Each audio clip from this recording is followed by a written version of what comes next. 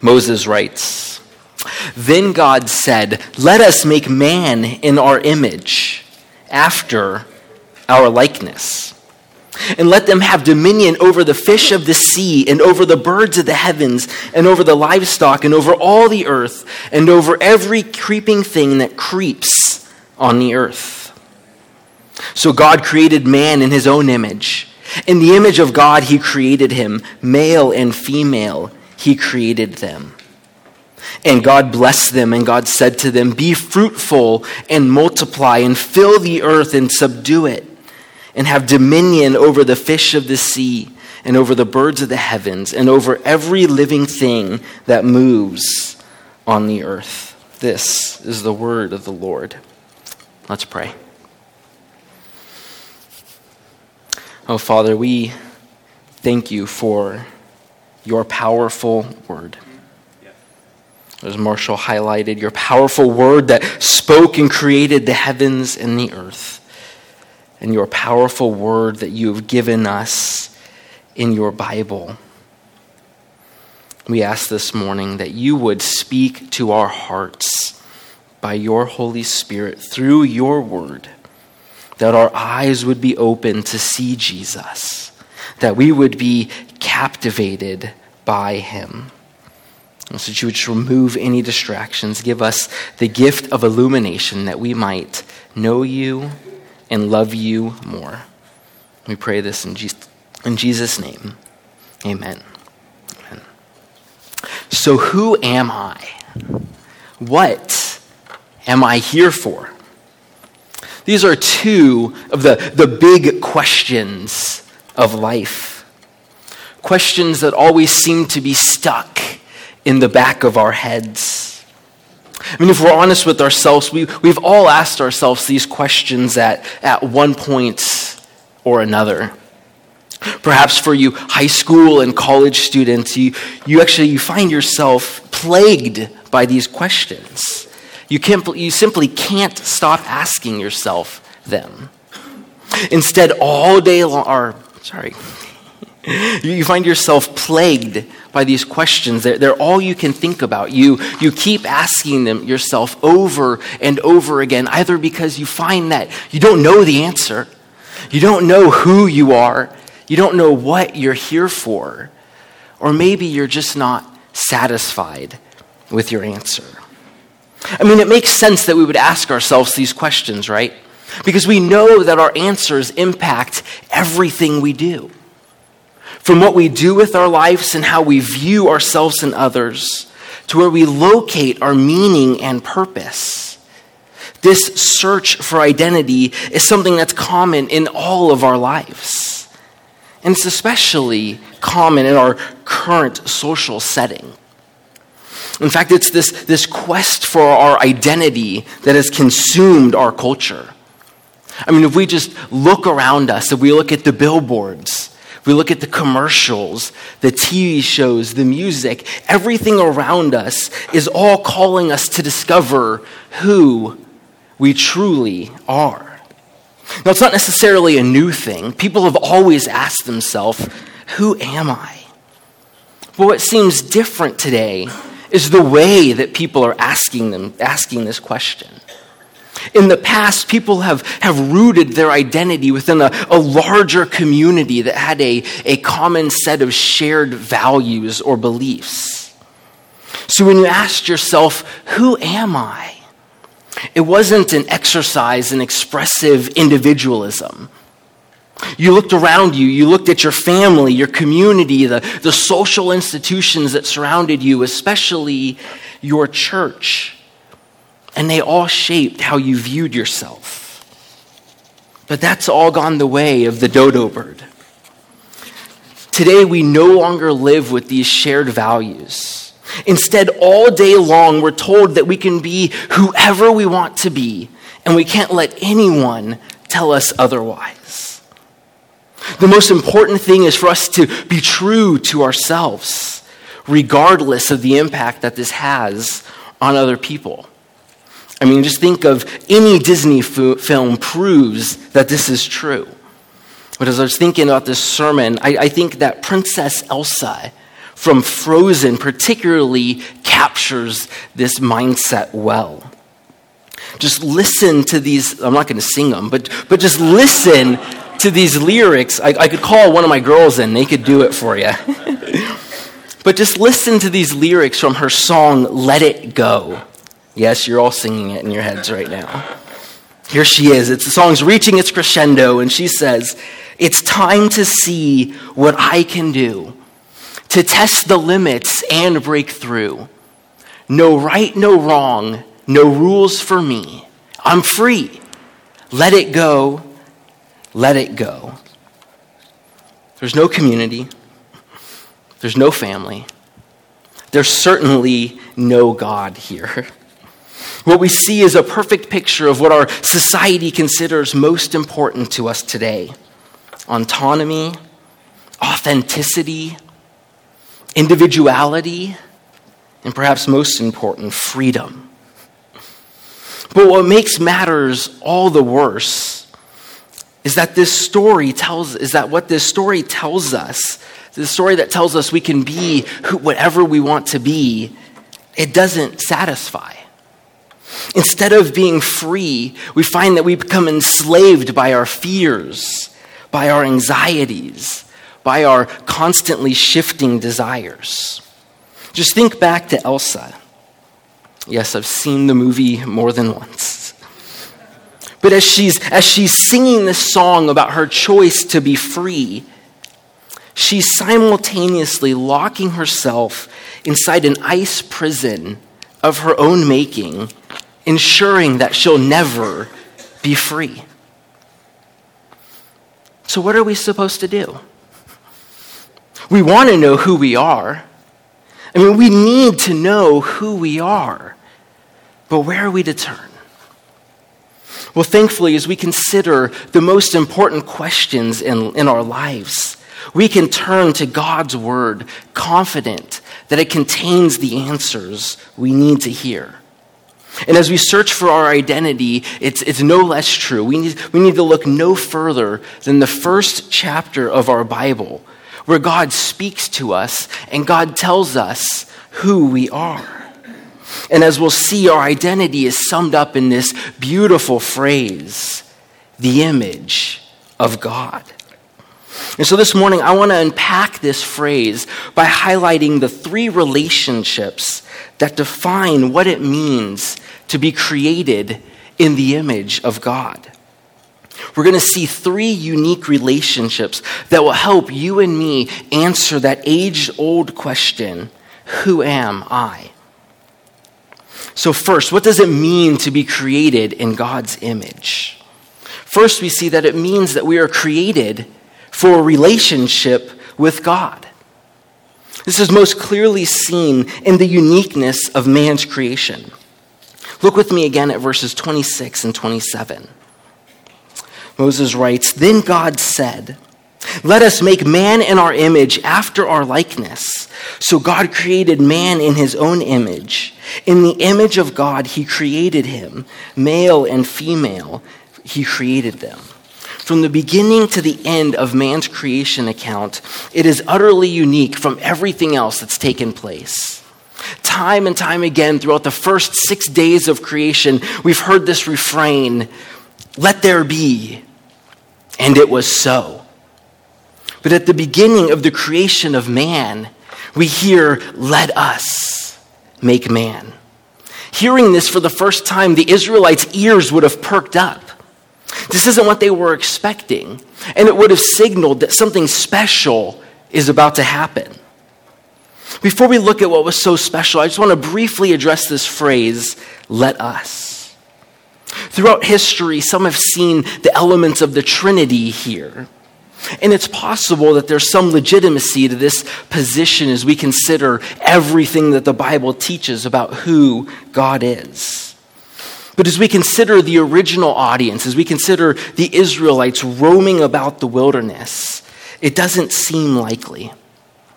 Another way to read this, perhaps a better way to read this "let us," would be to see God addressing the heavenly court, the angels gathered around his throne.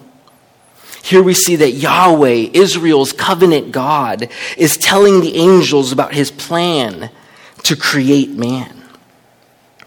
No matter how you want to interpret the "let us," as we continue reading, we see that there's something special that Moses wants to draw our attention to, and that is the utter uniqueness of our creation.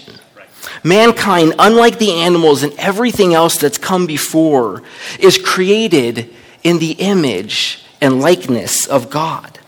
You see, we are the climax and the crown of God's creative work.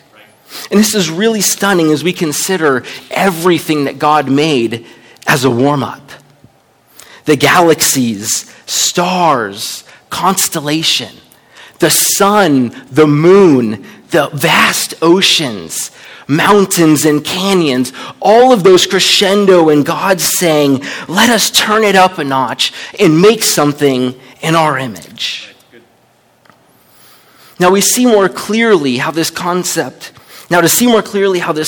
helps us form our identity, I want to spend a couple minutes unpacking, really just unscratching the surface of this phrase, the image of God. Surely much more could be said here. But this phrase, this concept of the image of God, was not something new for the Israelites. During their time in Egypt and wandering around the desert, they would have frequently heard the king, or most notably the Pharaoh, being referred to as the image of God. And this is because the king was often thought to be the God's representative on the earth. They were considered to be the literal son of God. And this is, and unlike the rest of the people, it was the king alone who enjoyed this unique relationship with God. He was the one who enjoyed the personal access, the personal relationship with the god or gods of whatever tribe or people that they worshipped. So in a situation when a king reigned over a large region he couldn't visit regularly, he would often build statues, images of himself to represent his rule and his reign to his subjects who couldn't see him. You just think of Daniel 3 with Nebuchadnezzar setting up that image of himself. Kings would often do that to remind the people that they were the ruler. And it was thought at that time that the gods set the king in that place as their image to represent that God's rule. So in the ancient Near East, when a person would have heard the phrase, the image of God, that's what would have come to mind. An image of the king and his statutes spread throughout the empire. But what we see here in Genesis 1 is different. Because here we see that it's not just the king who's made in the image of God. God takes this common understanding and he turns it on his head as he says that it's no longer just the king, but it's all men and women who are created in the image of God. This would have been amazing to the Israelites hearing this. Just think, as they struggled to figure out who they were, nationally and individually, God wanted them to know that each and every one of them is uniquely created in his image. They all represent God and have a unique relationship with him. So as we consider the impact that this relationship with God has on our identities, I think we can see at least two implications here. And the first is that we're dependent creatures.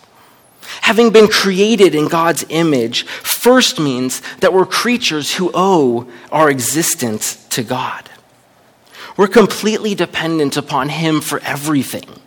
As Paul says in Acts 17, it's in him, it's in God that we live and move and have our being.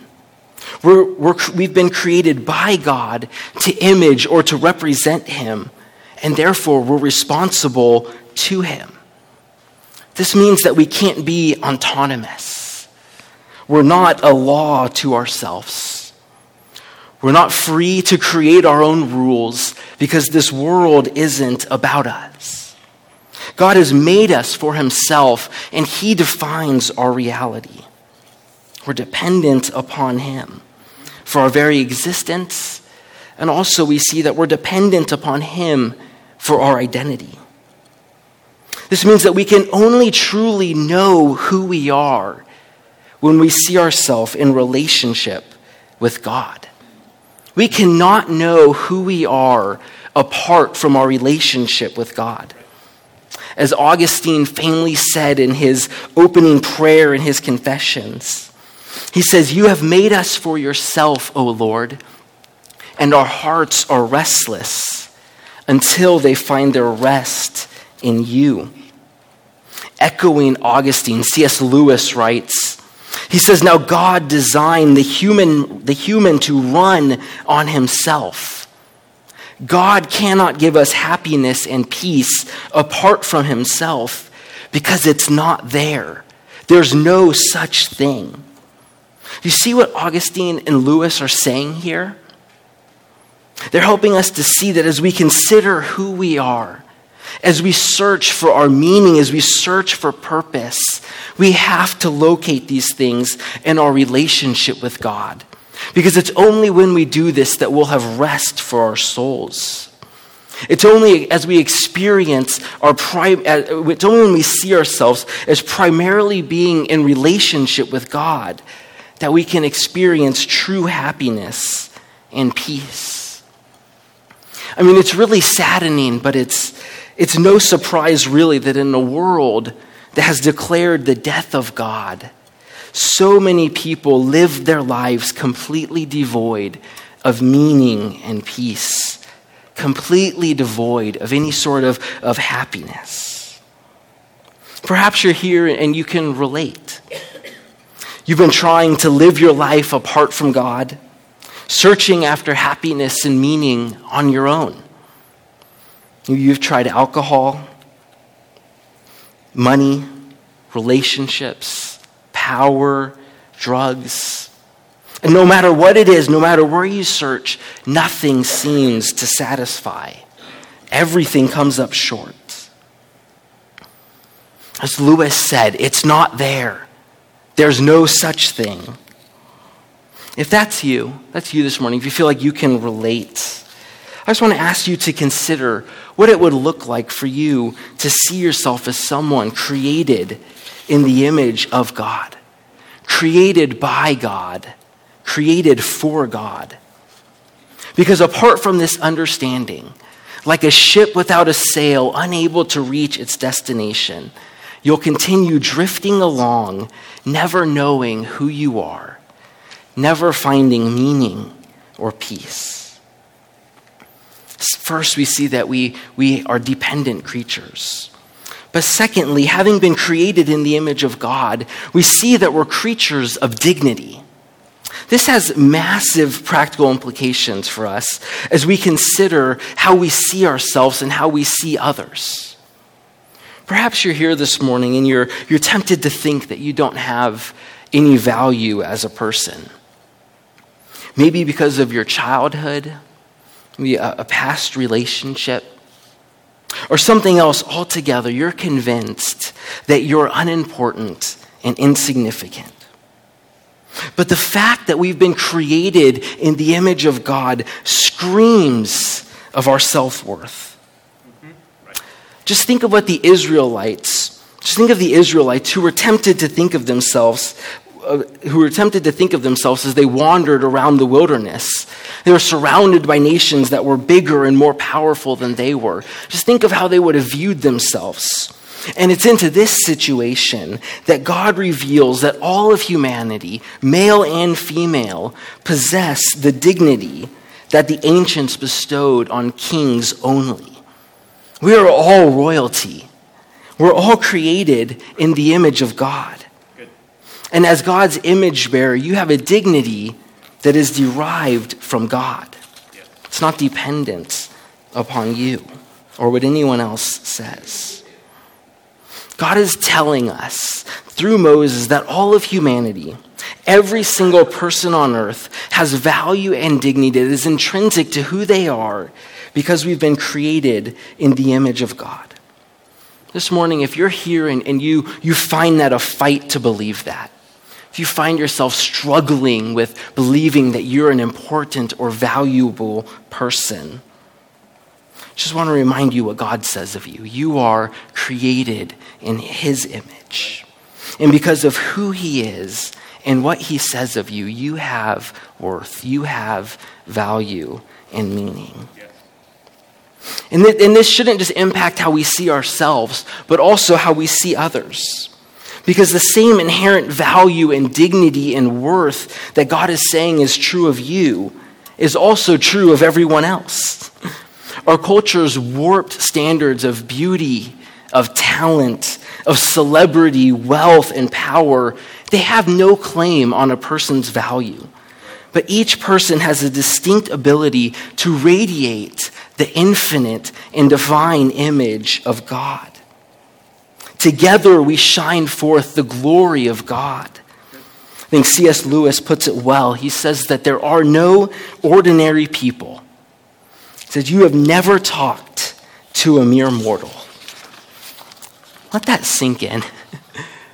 Does that shape how you view other people? I find this to be such a struggle in my own heart. I am so quick to judge and look down on others. I am so quick to jump to conclusions and judge other people in their lives, whether I'm just in the store and I see someone walking, whether I see someone coming in out of a Starbucks. I am just so quick to judge others. But when we look down on others, whether it's because they're old, perhaps they're weak, maybe they don't fit into our circles, maybe for you it's those who are of a different race. When we do this, we deny the dignity of those who have been made in the image of God, and that dishonors him. So how are you doing here? As you view others, what's the grid, what's the lens that you're using as you look at others? Is the first thing that pop in your mind that this is a fellow image bearer of God who has value and dignity?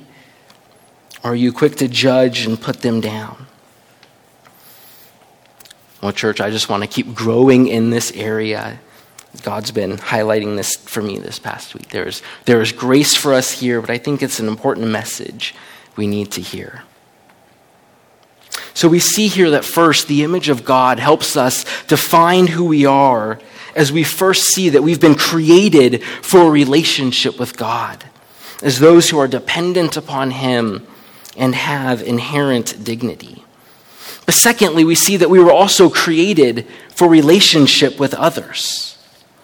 As God created man in his image, he didn't create him isolated and alone, but he created him in community. Look again at verses 27 and 28. We read, so God created man in his own image. In the image of God, he created him. Male and female, he created them. And God blessed them, and God said to them, be fruitful and multiply and fill the earth. We're not meant to be isolated beings who are complete in ourselves. But we need the fellowship of others to be who God has created us to be. We see that this point is made even more clear in Genesis chapter 2 as we hear the very first not good of creation. I know we're going to look at this in more depth in a few weeks. But in Genesis 2, we see that God has created Adam in his image. He's placed him in the garden. And as God looks at Adam there alone by himself, he responds that it's not good that man should be alone. And so he creates Eve. You see, it's not good for Adam to be alone because the God in whose image he's created in is a relational God. From all eternity, God has existed as Father, Son, and Holy Spirit, each person in relationship with each other. And so it's natural for all of us, having been created in our triune God's image, to be hardwired for relationships, to be hardwired for community. We are social beings. This reality hit home for me a week or so ago when I read an article in the Bloomberg News that was just one of the saddest stories I've read in a long time. The article highlights the rise of seniors in Japan who are choosing to go to jail in search of community. As the article goes on to explain, rather than going home to their empty apartments, many Japanese women are committing petty crimes like shoplifting in the hopes that they'll be sent to jail where they can experience relationships with other people. There was one lady's story, one woman who recounted shoplifting over 20 times in one day, waiting to be caught so that she wouldn't have to go home to the loneliness, to the despair. I mean, this is saddening, but it speaks to something that's fundamental about who we are. To be the image of God means that we are part of the human family, relating to one another as independent persons in community. As we consider our identity, the image of God shows us that we can't be like Princess Elsa, seeking to create our identities all alone. We need to reject the expressive individualism that has captured our cultural imagination and so easily creeps into my own heart. Because we'll never be who God has created us to be in isolation. It's just not possible. Instead, God is calling us to look around to the communities that He's placed us in, and to allow those to shape and to form who we are and how we view ourselves. I mean, this is just one reason why we have home groups here at the church, just to remind us that community is something that we're wired for. We are created to be with other people, and so we want to create context where that can happen. The image of God shows us that we're created for relationships with God and for relationships with other people. And lastly, we see that the image of God reminds us or shows us that we were created to have a relationship with creation. Look with me at the end of verse 28. God says to Adam and Eve, He says, "Fill the earth and subdue it, and have dominion over the fish of the sea, and over the birds of the heavens, and over every living thing that moves on the earth." In these words, echoing verse 26, Moses uses two terms to define our relationship with creation. Adam and Eve, we see, were to subdue the earth, and they were to have dominion over it. Twice in our passage, in verse 26 and verse 28, God calls humanity to have dominion over creation. That is, God is calling man to rule creation. Man has been elevated above the creation and called to rule over it.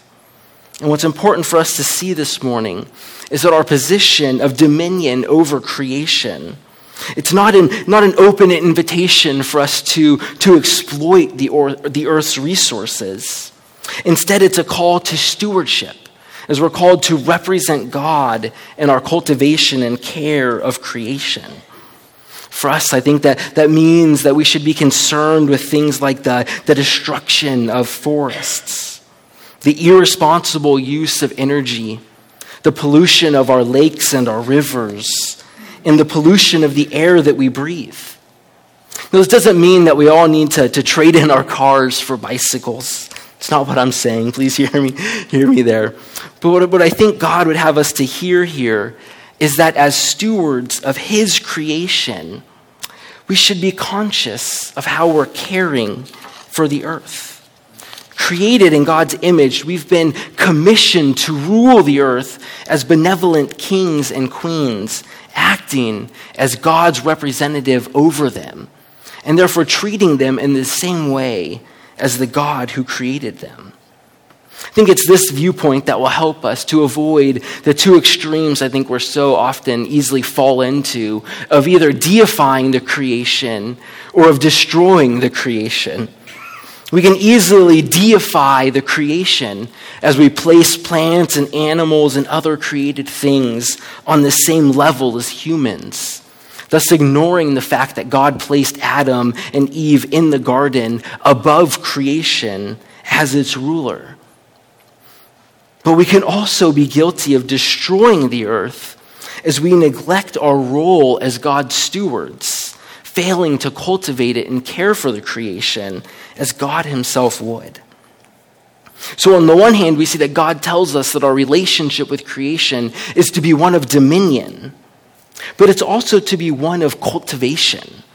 This is what God means when he says that we are to subdue the earth.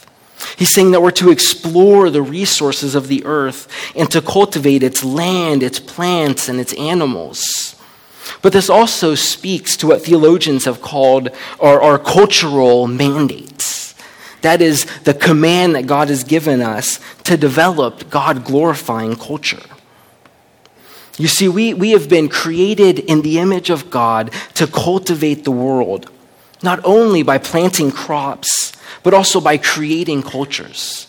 We do that. We see this early in Genesis 4. And we see it as we're called to develop civilizations, build bridges, compose music, as we write poetry and other works of literature, as we conceive of new cuisines, or as we invent or improve things. These are all acts of cultural creation. As we do these things, we're fulfilling God's call to subdue the earth. See, the human race was never meant to be stagnant. We were created with great potential and placed in a cosmos of great potentiality. Now you might be wondering, how in the world does our relationship with creation speak to our identity? But I think that our relationship with creation, especially as we consider our calling to develop and build God-glorifying cultures, touches on our very purpose. You see, God has created us with the purpose of imaging him, of representing him to those around us. And this includes the act of creating. No, we don't create like God. We're not creating out of nothing. But as we work as to create and as we work to invent, we're doing what God has called us to do. We're doing what God has created us to do. So having looked at the image of God, we can see that this phrase, this concept is meant to inform our identity, as it shows us that we were created for a relationship with God. We were created for relationships with others. And we were created for a relationship with creation. It's as all three of these relationships are functioning for us that we'll be able to see who we truly are. It's as these relationships are functioning for us that we'll be able to answer that question, who am I? But unfortunately, we know that our story doesn't end here. We know what happens next. We see that Adam and Eve ate the fruit, disobeying God. And as a result, the image of God in us has become distorted.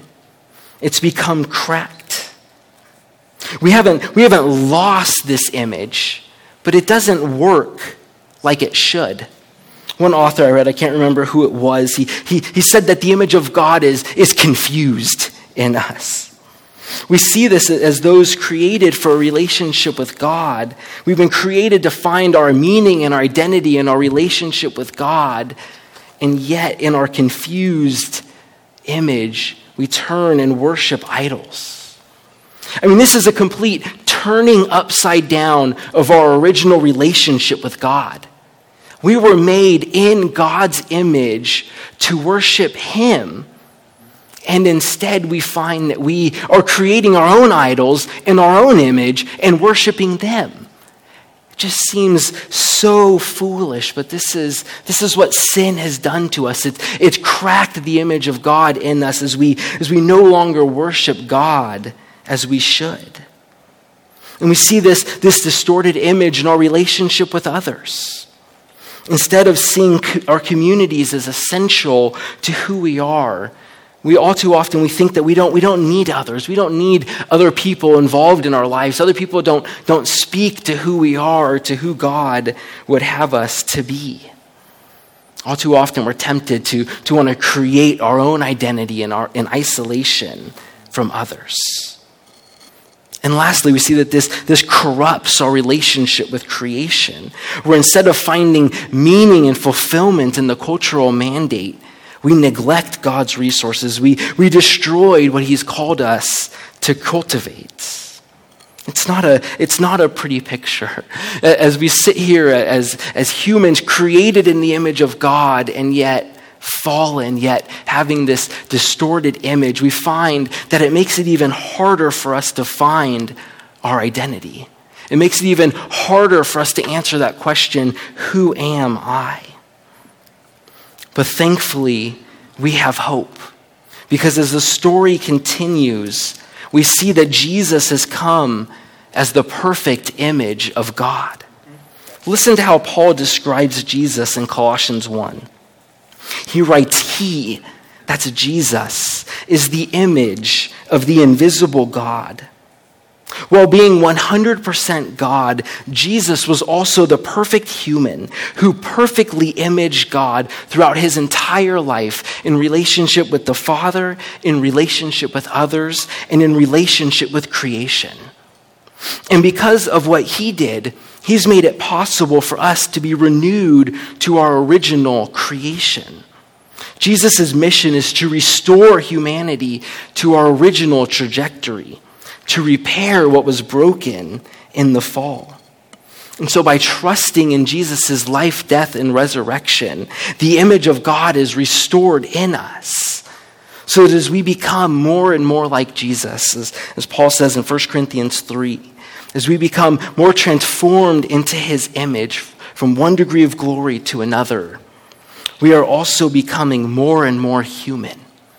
We're becoming more and more who we're created to be. So this is what God is doing in each of our lives. God's at work in us, shaping us as his representatives on earth, those who have been created in his image, in relationship with him, and also with our fellow human beings, as we seek to carry out our original cultural mandate. So who are we? How do we know who we are? Well, church, as we see in Genesis 1, as we see in this phrase, the image of God, it's only as we see ourselves in relationship with God, in relationships with others, and in relationship with creation, that we'll be able to discover who we are. So in just a minute, as we close our service, we're going to celebrate the Lord's Supper.